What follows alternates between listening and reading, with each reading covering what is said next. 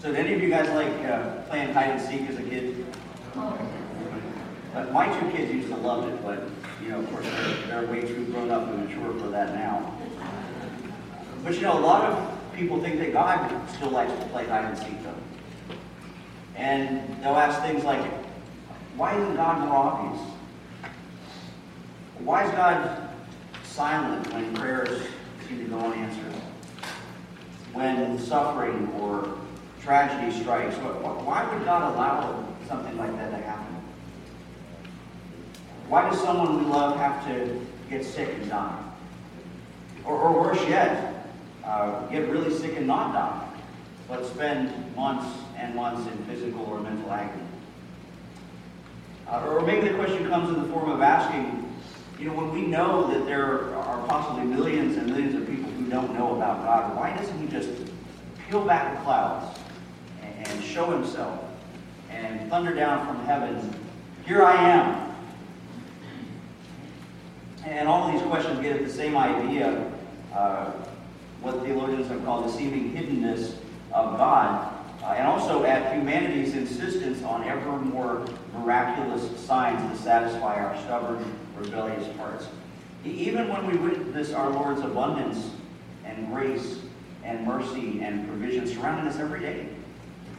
And that's actually the topic, and that's our theme today from the text, as we continue our look at the Gospel of Mark, and a second mass feeding on Jesus' part, albeit on a little bit of a smaller scale, because today He only feeds 4,000. So that may be a little easier, I'm not sure. But we're going to be looking at Mark chapter 8. And I'm going to be reading in the first 13 verses. So Mark 8 chapter, first 13 verses. This is the word of the true and living God. In those days, when again a great crowd had gathered, and they had nothing to eat, He, being Jesus, called His disciples to Him and said to them, I have compassion on the crowd, because they have been with me now 3 days and have nothing to eat. If I send them away hungry to their homes, they may faint on the way. Some of them have come from far away. And His disciples answered Him, how can we feed these people with bread here in this desolate place? I guess they forgot what happened. And He asked them, how many loaves do you have? And they said, 7. He directed the crowd to sit down on the ground. And He took the 7 loaves, and having given thanks, He broke them and gave them to His disciples to set before the people. And they set them before the crowd. And they had a few small fish. And having blessed them, He said that these also should be set before them. And they ate and were satisfied, and they took up the broken pieces left over, 7 baskets full. And there were about 4,000 people. And He sent them away, and immediately He got into a boat and went with His disciples and went to the district of Dalmanutha. The Pharisees came and began to argue with Him, seeking from Him a sign from heaven to test Him. And He sighed deeply in His spirit and said, why does this generation seek a sign? Truly I say to you, no sign will be given to this generation. And He left them, got into the boat again, and went to the other side. Brothers and sisters, this is the word of the Lord for us today. Let's pray. God, Father, how quickly we forget your love and your mercy and your miracles. Some little dark cloud flies through our lives, Father. We forget your glorious presence all around us. And so, Father, we ask that you would open our hearts and minds today by the power of the Holy Spirit to reveal not only our blindness, but to show us, Lord, all the just miraculous ways that you have been leading and moving not just this church, but us as individuals. And Father, speak to us today by your Spirit, because we want to see Jesus. And it's in His name we pray. Amen. So, by this time in Mark's Gospel and in Jesus' ministry, His preaching and His miracles were extremely well known. Right? Remember, that's what had attracted the attention of the religious leaders in the first place. And so far, those religious leaders didn't really much like what they heard or saw. Because they were beginning to realize that if Jesus actually was the Messiah, He wasn't exactly all that they hoped for. You see, they wanted a Savior who would free them from the Romans, and who would restore their nation's former place of prominence on the world stage, and who would make them personally wealthy and perpetually happy and always physically well. But Jesus makes it clear that his primary mission wasn't to do any of that. Not to do anything that they expected. But was instead to go to the cross. And so, humanly speaking, the scribes and Pharisees are kind of left with more questions than answers, weren't they? Particularly the question for them is, if God is so good, how come things don't seem to be going our way? Right? If God's good, why aren't things going our way?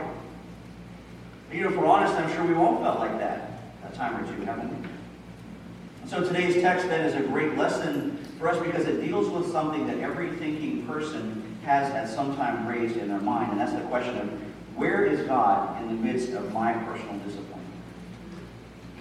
Where's God in the midst of my deep heartache? Where's God in the midst of my tragedy? Where is he on days that just don't make sense? The famous British atheist Bertrand Russell was once asked what he would say if after his death it turned out that he was wrong and there actually was a God and he suddenly encountered God face to face, what he would say. Russell said, I would say, God, you never gave sufficient evidence for me to believe it. Now, we may not share Russell's militant atheism, but I think all of us, if we're honest, would love to see God part the heavens and look down from time to time, wouldn't we? And we may have all, at least at times, had the thought, God, if you're there, how about sending me a sign? Make something happen. Show me a miracle. But the reality is that God in his sovereignty is not often revealed in the flashy or the dramatic, but rather much more often in that still small voice. A voice that is barely audible except to the most patient and still souls. A voice heard when God's people, broken and human as we are, seeks through the power of the Holy Spirit to see God and to hear God and to find God so beautifully obvious in the person and in the work of Jesus Christ. And for you and I, that's a joy and a comfort and a confirmation of our faith. But for those outside of Christ, those kind of things, miracles and things like that, never seem to be enough. They're also not enough for what Brother Fred back there calls pew potatoes. Right? Brother Fred called pew potatoes, meaning fair weather Christians and false converts. Right? Those folks who may have the outward appearance of godliness, but inwardly they deny its power. Right? Those folks who look religious on the outside, but in their hearts they're far from God. And that sounds really very reminiscent of this band of Pharisees who were always hounding Jesus, doesn't it? Especially the ones who showed up after his feeding of the 4,000, which was an incredible miracle. That was undeniable proof of God's presence. And yet these self-proclaimed holy men were arrogant enough to still demand that Jesus produce a sign from heaven. Just as we read, the Pharisees came, they began to argue with Jesus, seeking from him a sign from heaven to test him. And he sighed deeply in his spirit. He said, why does this generation seek a sign? Truly I say to you, no sign will be given to this generation. And he left them and got into the boat again and went to the other side. Because you see, the Pharisees had just come to argue. Right?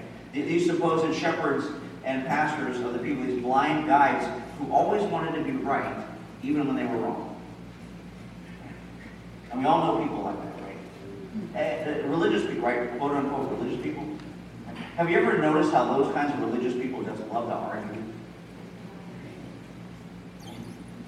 The people who maybe read their Bibles, but they have no intention of loving others, or really following Jesus, or helping those in need. They just come around to hear themselves talk, and to debate, and to argue. And quite honestly, they can be some of the most draining people in the world. Mean-spirited, ill-tempered, filled with lots of head knowledge about God, but zero heart change from him. Well, that's what Jesus is dealing with in these attacks from the Pharisees.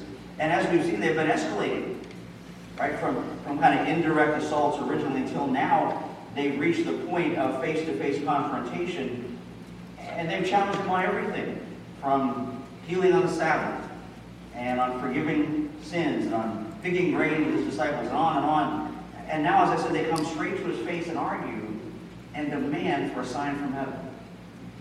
And the Pharisees didn't want another healing, or another exorcism, or another mass feeding, but a bona fide sign from heaven.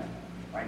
An apocalyptic manifestation that would prove beyond all doubt that Jesus had God's approval. Think of the arrogance, right? The Pharisees wanted God the Father Almighty to personally and dramatically defend Jesus' claims before they accepted him. I mean, talk about arrogant hubris. Now, just to be clear, don't mishear me, there's nothing wrong with wanting to see God show up in mighty ways. Right? We pray for that all the time, don't we? Pray that God would work mightily. But it was the Pharisees' motives that were way off.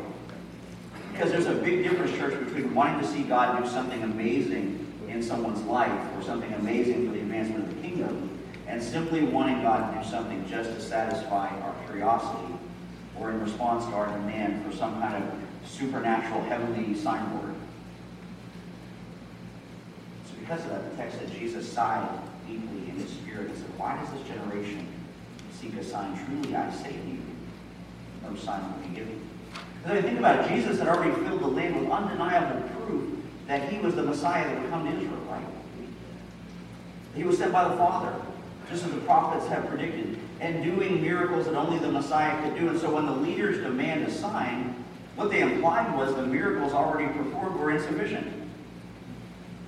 They weren't good enough for them. So no wonder Jesus sighed like that. And if you really think about Israel's history, though, this type of feeling from Jesus parallels God the Father's attitude toward the Israelites in the Exodus when Moses was up on Mount Sinai. Remember in Exodus chapter 32, the Lord said to Moses, "Go down because your people, whom you brought up out of Egypt, have become corrupt. They've been quick to turn away from what I commanded them and have made themselves an idol cast in the shape of a calf. They bowed down to it and sacrificed to it and have said, 'These are your gods, Israel, who brought you up out of Egypt.' I've seen these people," the Lord said to Moses, "and they are a stiff-necked people. Do not leave me alone so that my anger may burn against them and I may destroy them." Now remember, those people had seen God deliver them from Egypt with great and mighty power. They had seen God part the Red Sea so they could walk across on dry land. They had seen God protect them in the desert. They had seen God visibly present with a pillar of smoke and a column of fire, and still they doubted him and somehow missed God's obvious presence right in front of them.